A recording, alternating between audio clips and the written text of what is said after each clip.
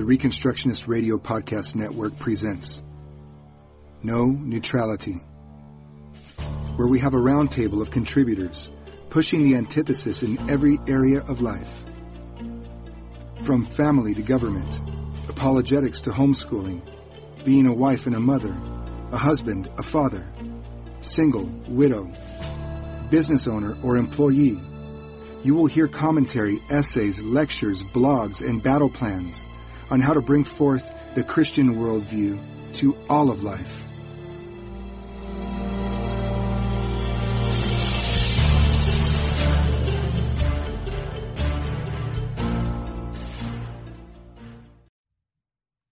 Lectures on the Politics of God and the Politics of Man. Lecture 6. A Christian View of Social Order and the State. Part 1. Absolute Power and Authority.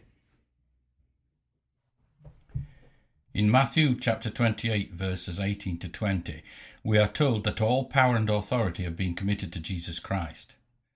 This is perhaps one of the most widely known yet least understood statements in Scripture. Most Christians will immediately recognize it and be able to find it in their Bible. Yet it is one of the most ignored teachings in Scripture. Whole theologies are built on the negation of this very teaching.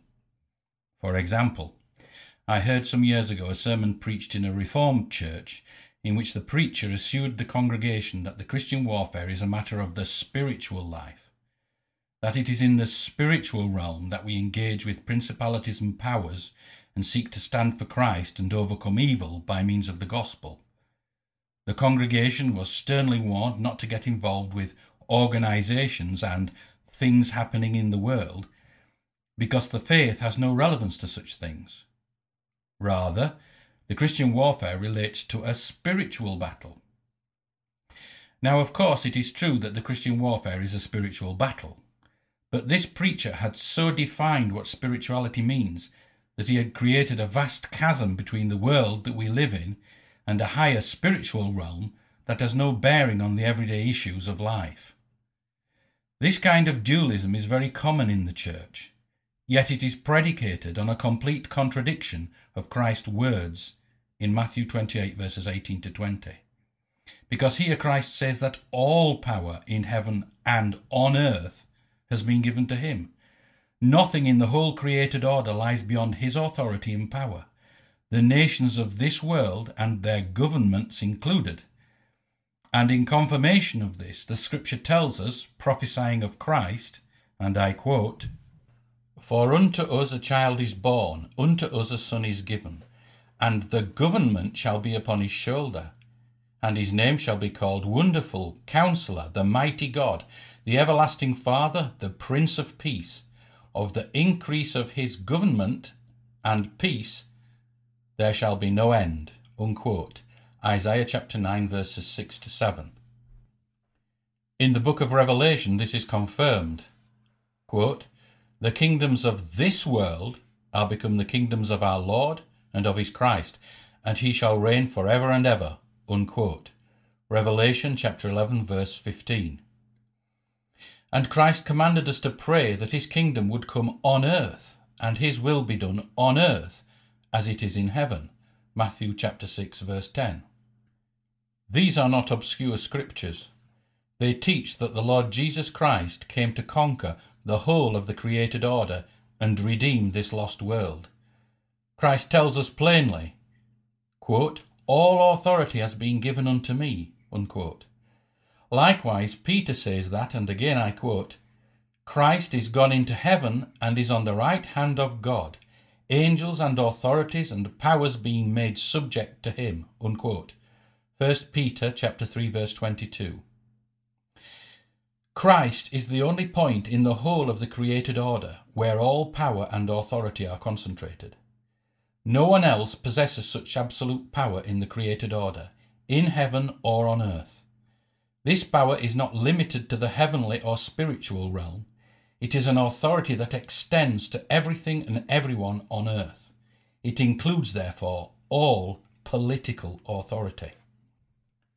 Because Christ is the only one in whom all power and authority in the whole cosmos is concentrated, all other legitimate powers, including all political powers, derive their authority in a delegated form from him. The authority of governments comes from Christ alone. It has to, because there is no other point in the created order where such authority could come from. Absolute power and authority in the created order has been given to Christ, and therefore any authority exercised by anyone else in the created order must ultimately come in a delegated form from Christ and from him alone. All authority of governments, therefore, comes from God through Christ. Political authority does not come from the people, though this is not to deny the validity of representative governments. But we must get our first principles right. All political authority comes from Christ. Who may fill the office of civil ruler may legitimately be decided by popular elections, but the authority of the political ruler comes from God through Christ, as the person in whom all authority in heaven and on earth is concentrated, and therefore such political authority must be exercised in accordance with his will as it is revealed in his law. Given the fact that Scripture so plainly teaches that absolute authority is given to the Lord Jesus Christ, it is a matter of wonder that so many in the church should see Christ's authority as limited to the realm of the spiritual, and deem his commission to his disciples to bring all nations under his discipline as having little, if any, relevance to the world of human politics. Such an understanding of the Great Commission is in truth a negation of the Great Commission. However, the prosecution of Christ's authority in the political realm is only one aspect of the Great Commission, by no means all of it. Before we look in more detail at the political implications of the Great Commission, we need to look at how the Great Commission applies generally to the nations. Christ commands us in the Great Commission to make disciples of the nations. In this command, the term all the nations is the direct object of the verb to disciple. What Jesus does not do here is to tell us to go and make disciples from among or out of all the nations. He does not refer to the discipling of individual souls. What he says is that we are to disciple the nations. It is the nations that are to be the disciples of Christ, not merely individual souls, brands snatched from the fire. Of course, this inevitably means that individual souls must be converted to the Christian faith. There can be no discipling of the nations without the salvation of individual souls. But there is a difference between a command to disciple individual souls and a command to disciple the nations. The latter includes the former, but the former does not include the latter. It is possible to make individual disciples from all the nations without discipling the nations. It is not possible to disciple the nations without discipling individual souls. It is important to understand that Christ commands us to disciple the nations, not merely to make disciples from among the nations.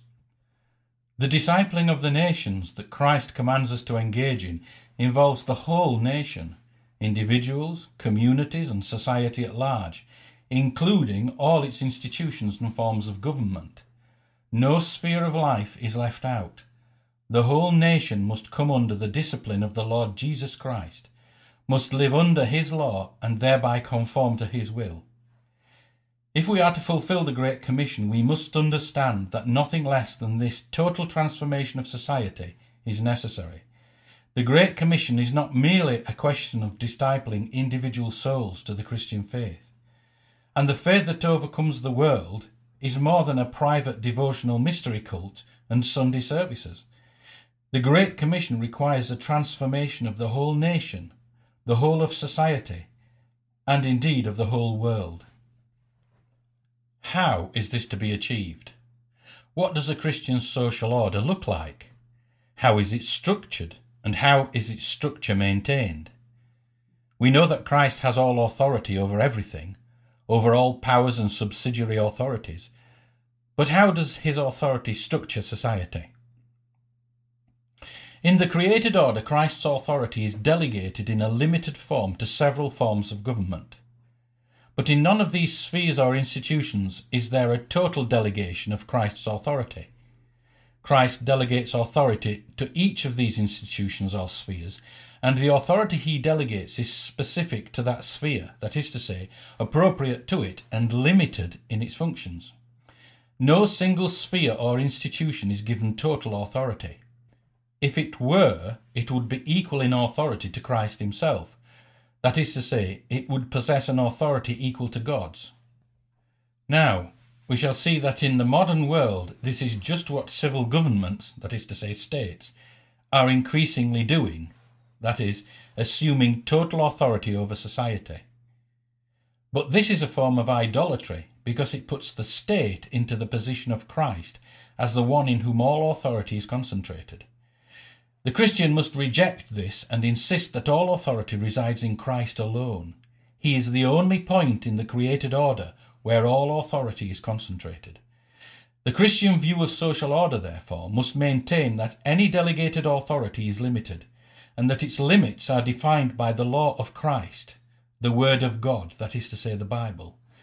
There is no single authority structure that possesses total authority over the nation. Only the Lord Jesus Christ possesses such authority. How does this doctrine work out in practice? The Lord Jesus Christ, in whom all authority in heaven and on earth is concentrated, delegates authority via his word or law to each individual main sphere of life. There are 4 spheres here. These are the 3 institutions that are established in the Bible as the main forms of societal government: family, church and state, plus the sphere of individual liberty and self-government. Each of these institutions has a specific role or function and an authority appropriate to it. Each receives its authority from God's word, not from any of the other spheres or institutions. The spheres of family, church and state are the main social institutions. The limit of the power and authority of the state is the sword, that is to say, physical coercion up to and including, where appropriate, the death penalty. This authority it has from God, but it is, like all delegated authority, only legitimate where it is exercised in accordance with God's law. The limit of the power and authority of the family is the rod, and the limit of the power and authority of the church is excommunication. Again, this authority is only legitimate where it is exercised in accordance with God's law. This does not mean that these powers define these institutions, but they show the limits of their authority. A family is much more than the parent's authority to chastise a child, but the authority to use the rod of correction sets the limits of the parent's authority. It shows how far the father's authority extends, that is to say, this far and no further. The family or the father does not have the authority of the sword, that is to say, he does not have authority from God's word to execute his criminal offspring. A father must hand a criminal son over to the civil magistrate, the state, to be prosecuted and punished for his crimes. See Deuteronomy chapter 21 verses 18 to 21. The father's authority is permitted to go no further than the rod. This is in stark contrast to the Roman laws of the 12 tables, for example, which permitted the father to exercise absolute authority over his family and slaves, granting him the right, as their judge, to kill those under his authority. The Bible denies this authority and power to the family. The family must hand a criminal son over to the state to be dealt with. Likewise, the state may administer the death sentence in capital offences, but that is the limit of the state's authority. The state does not have authority or power to excommunicate anyone, nor may the state interfere with the family's legitimate exercise of authority. It may only act where crime, as defined by God's word, has been committed. The state may not, therefore, without illegitimately usurping the legitimate authority of the family, pass laws that ban the use of the rod in the physical punishment of children by their parents. In England, the state has now banned the use of a rod in the punishment of children by parents, and there is an ongoing campaign to ban smacking in England also. Such law is illegitimate.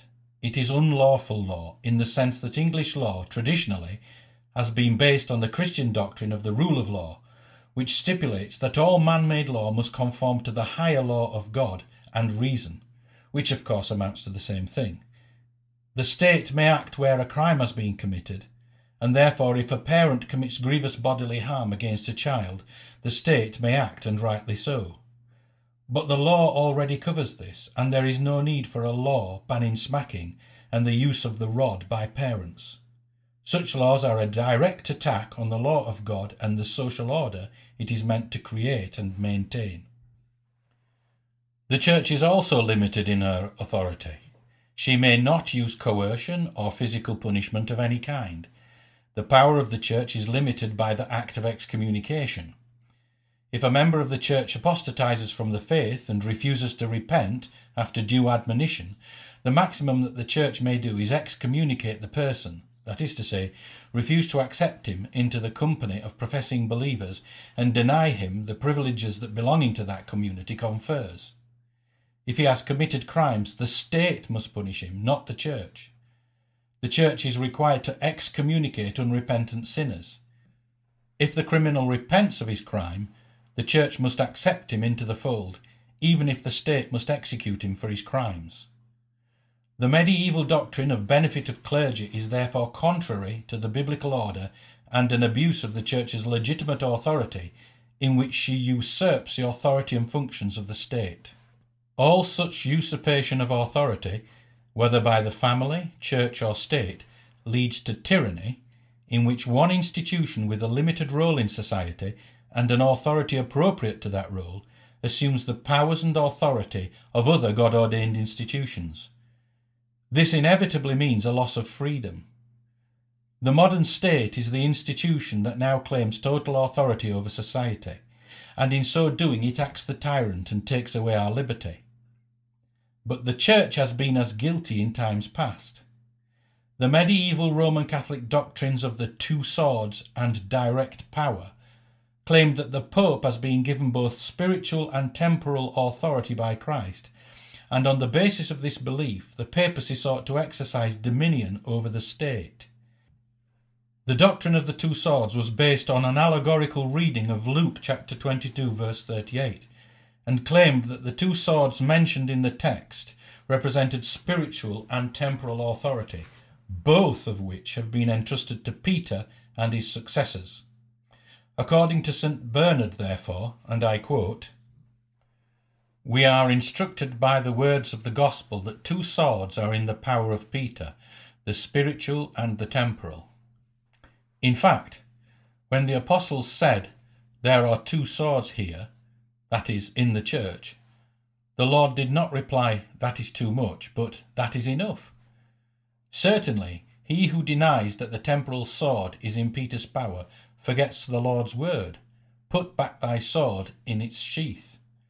Both swords are thus in the power of the Church, the material and the spiritual, but the former is wielded on behalf of the Church, the latter by the Church, the latter by the hand of the priest, the former by the hand of the king or knight, on the word and with the consent of the priest. It is in fact needful that one sword should be below the other, and that the temporal authority should be subject to the spiritual authority." Unquote. According to Joseph Leclerc, and again I quote, "In the eyes of believers in the direct power, the spiritual power includes the temporal. The one is no more than an emanation of the other. Christ, who is at once priest and king, has delegated to Peter and his successors the whole of his power. The Pope possesses in principle all jurisdiction in civil as well as in religious affairs. In feudal language, he has a direct right of eminent domain over everything, and at the epoch, let us remember, eminent domain meant real ownership." Unquote. The doctrines of the two swords and the direct power gave the Church an absolute authority that was beyond her legitimate role from the biblical perspective. In the Christian doctrine of social order, each sphere is limited in the kind and degree of its authority, so that no single institution wields total authority. Christ alone reserves that right to himself. The Christian theory of social order maintains a balance or separation of powers that restricts the authority of any one institution. In each of these spheres, those who legitimately exercise power receive their authority from God through Christ via his word. This last qualification is important. These institutions do not have direct access to God for their power and authority. This authority comes ultimately from God, of course, but it is mediated through Christ via his law, the Bible. Even the kings of Israel in the Hebrew theocracy were admonished to study the law so that they might do justice according to God's word. They were to look to God's law for their wisdom in executing justice, not to personal divine revelations from the Lord. See Deuteronomy chapter 17 verses 18 to 20. Such words came from God to the prophets, not to the kings, and kings were expected to listen to the words of the prophets, but they were required to know the law of God and to test all prophetic claims against it, since even the prophets were under the rule of God's law. See, for example, Deuteronomy chapter 13 verses 1 to 6. Again, this demonstrates a division or separation of powers so that no one person possessed total power and authority. The Bible does not support the doctrine of the divine right of kings or its modern equivalent, the absolute right of elected governments with popular mandates. In fact, the Bible contradicts this doctrine in the most forthright way. Authority, even the authority of the state and the church, is always limited and defined by God's law. Each sphere, therefore, receives an authority from God through Christ via his word. Each has a limited function. The state does not raise children and must not meddle with the family's legitimate role and authority in this sphere. Neither does the church execute public justice, though of course it does have a duty to proclaim the word of God, which addresses a sphere of public justice.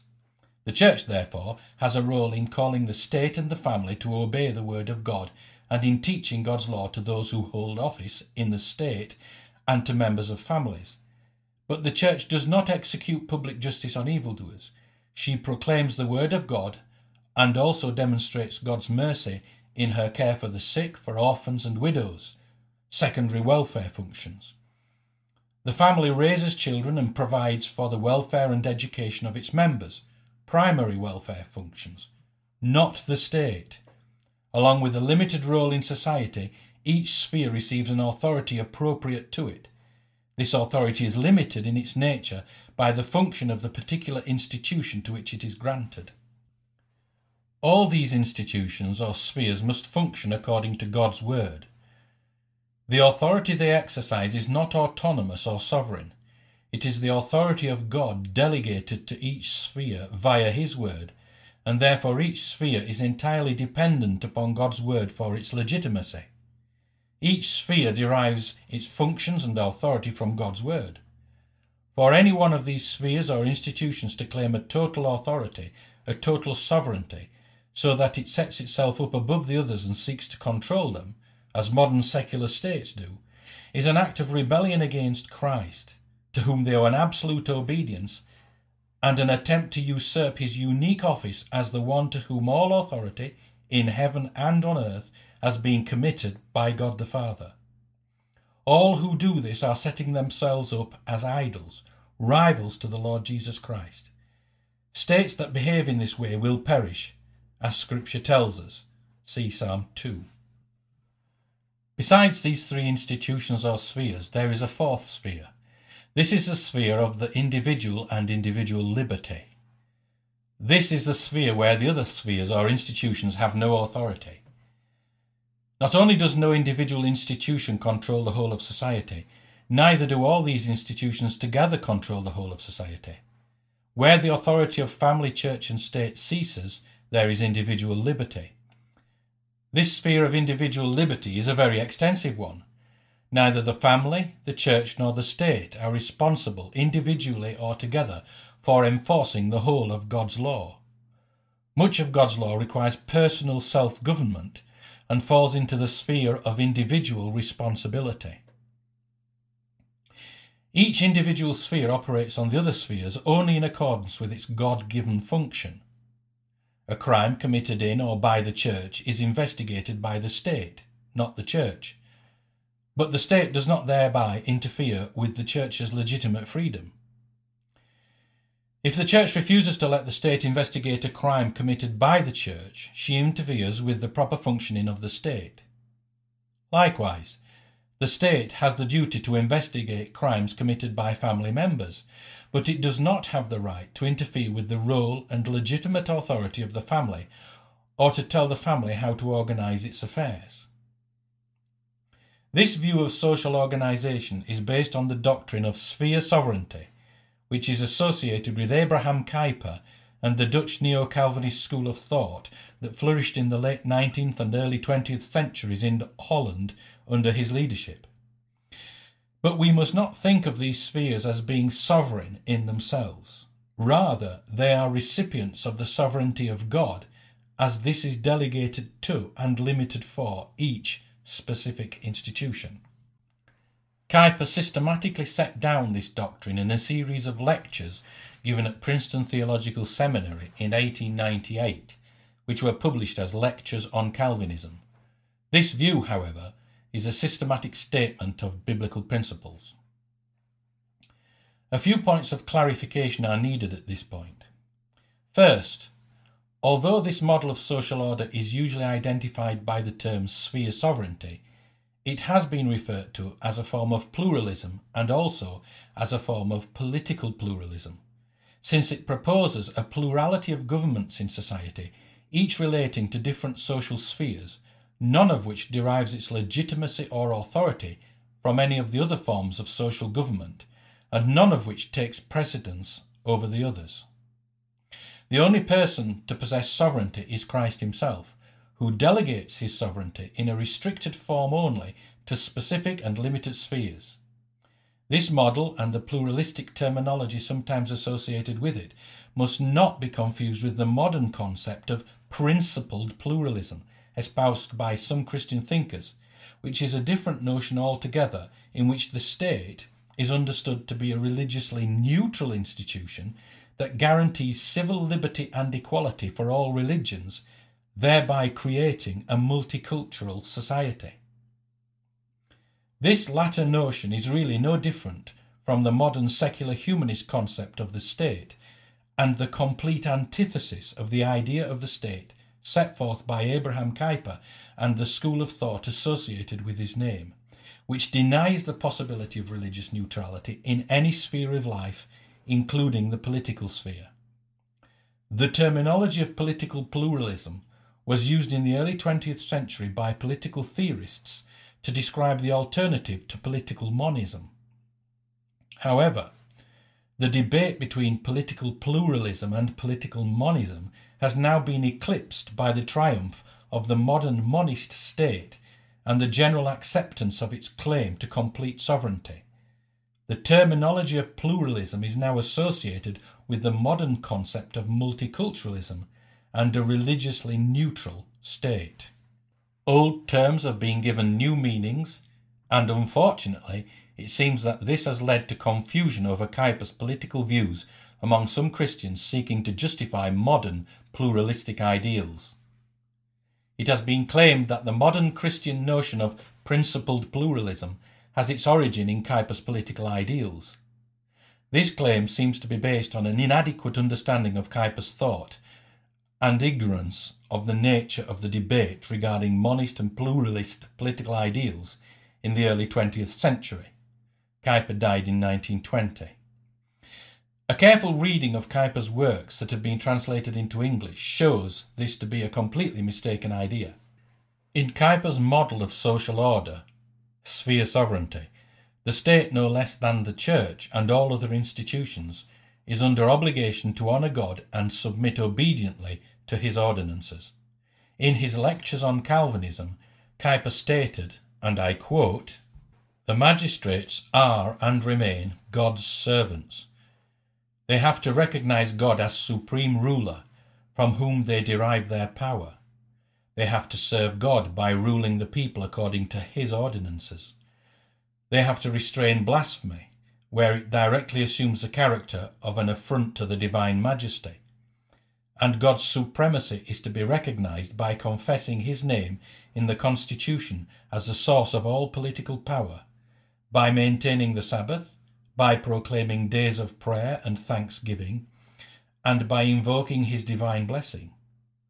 Therefore, in order that they may govern according to his holy ordinances, every magistrate is duty-bound to investigate the rights of God, both in the natural life and in his word, not to subject himself to the decision of any church, but in order that he himself may catch the light which he needs for the knowledge of the divine will."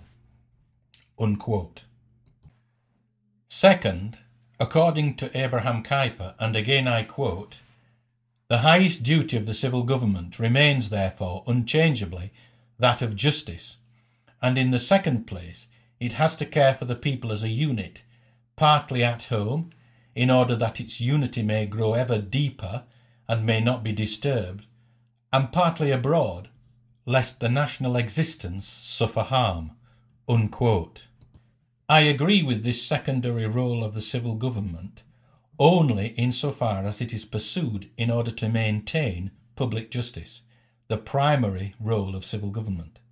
It is not clear that Kuyper so restricted this secondary role of the state. Kuyper goes on to assert that the state possesses the right and duty, and I quote, "whenever different spheres clash, to compel mutual regard for the boundary lines of each." Unquote. He also speaks of the state as, and again I quote, "the sphere of spheres which encircles the whole extent of human life." Unquote. This goes beyond what can be argued on the basis of Scripture, in my opinion.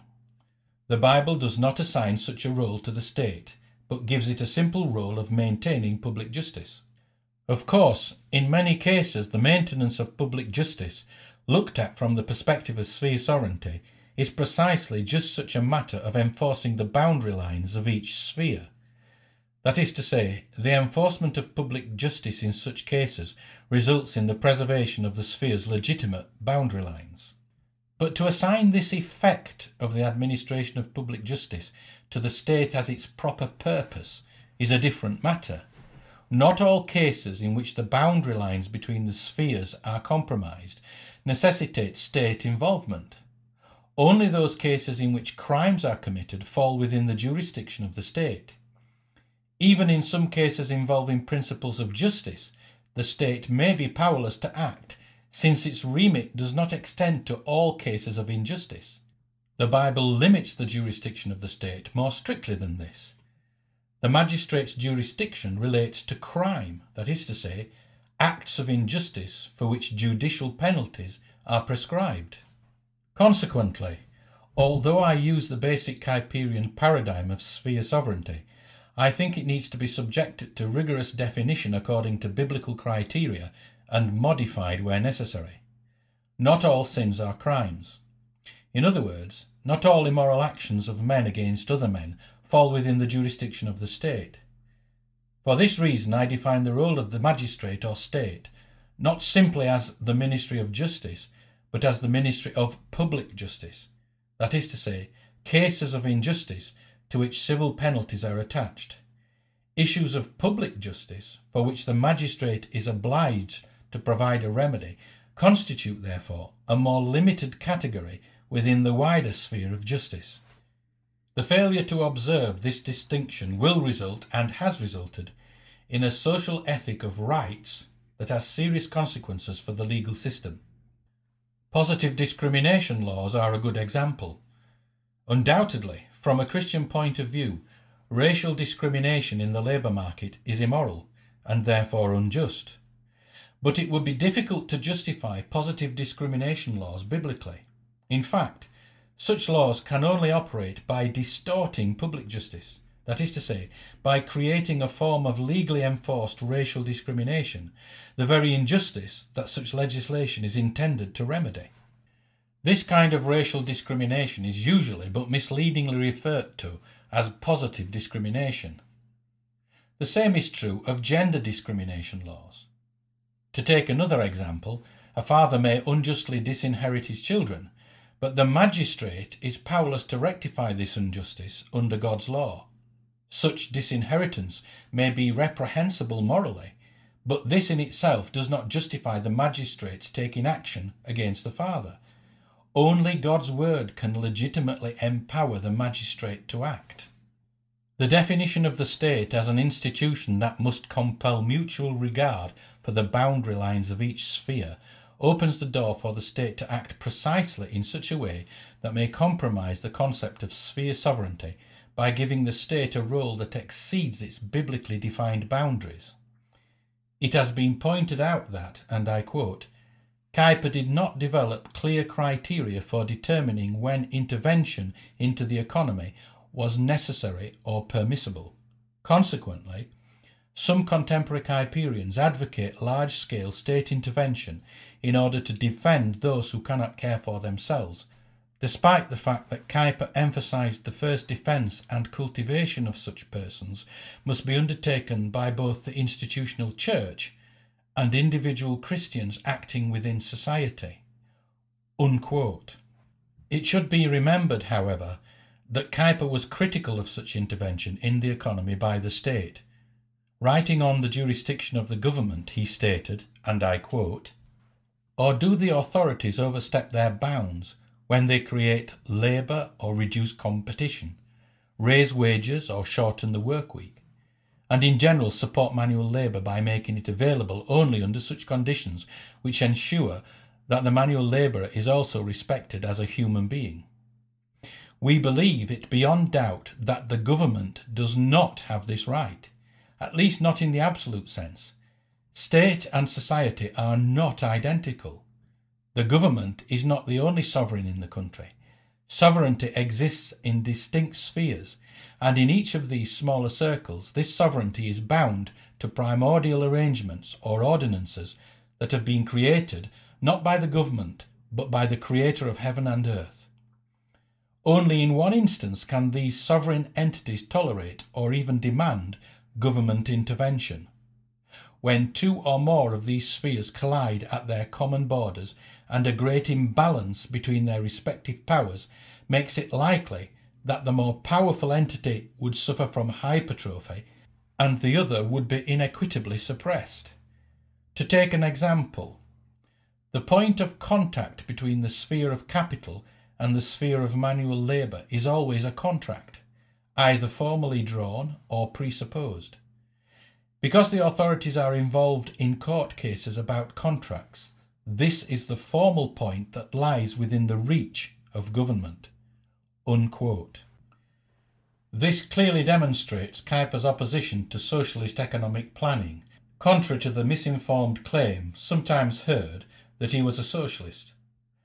There is nonetheless an ambiguity in Kuyper's definition of the state as, and I quote, "the sphere of spheres which encircles the whole extent of human life." Unquote. This is why I do not think that in every respect Kuyper himself fully worked out the implications of his concept of sphere sovereignty. Nevertheless, the sphere sovereignty paradigm is a good one that needs to be developed, refined, and applied consistently. End of Lecture 6.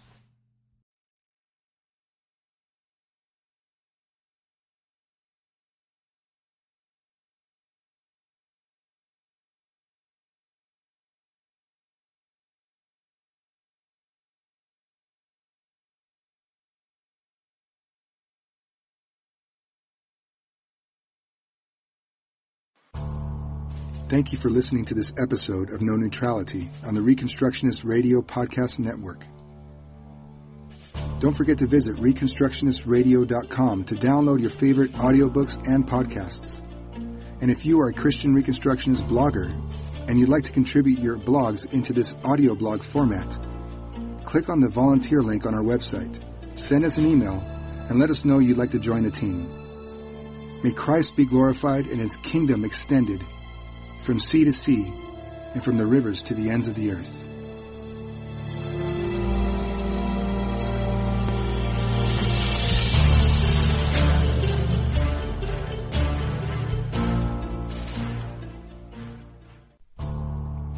The Reconstructionist Radio Podcast Network brings to you a complete lineup of podcasts where you will hear practical and tactical theology. Our desire is not simply that you consume our shows, but that you also live out your faith in every area of life. We can talk all day long about these things, but if we fail to put them into practice, then we fail as ambassadors of Jesus Christ our King. Subscribe now to your favorite Reconstructionist Radio Podcast Network shows. Or you can subscribe to the Reconstructionist Radio Master Feed, where all of the content we produce, including the audiobooks and audio articles, will pop up as soon as they are available. And don't forget to visit ReconstructionistRadio.com to volunteer as a narrator or to partner with this ministry financially. May the Holy Spirit stir you into action for Christ and His kingdom.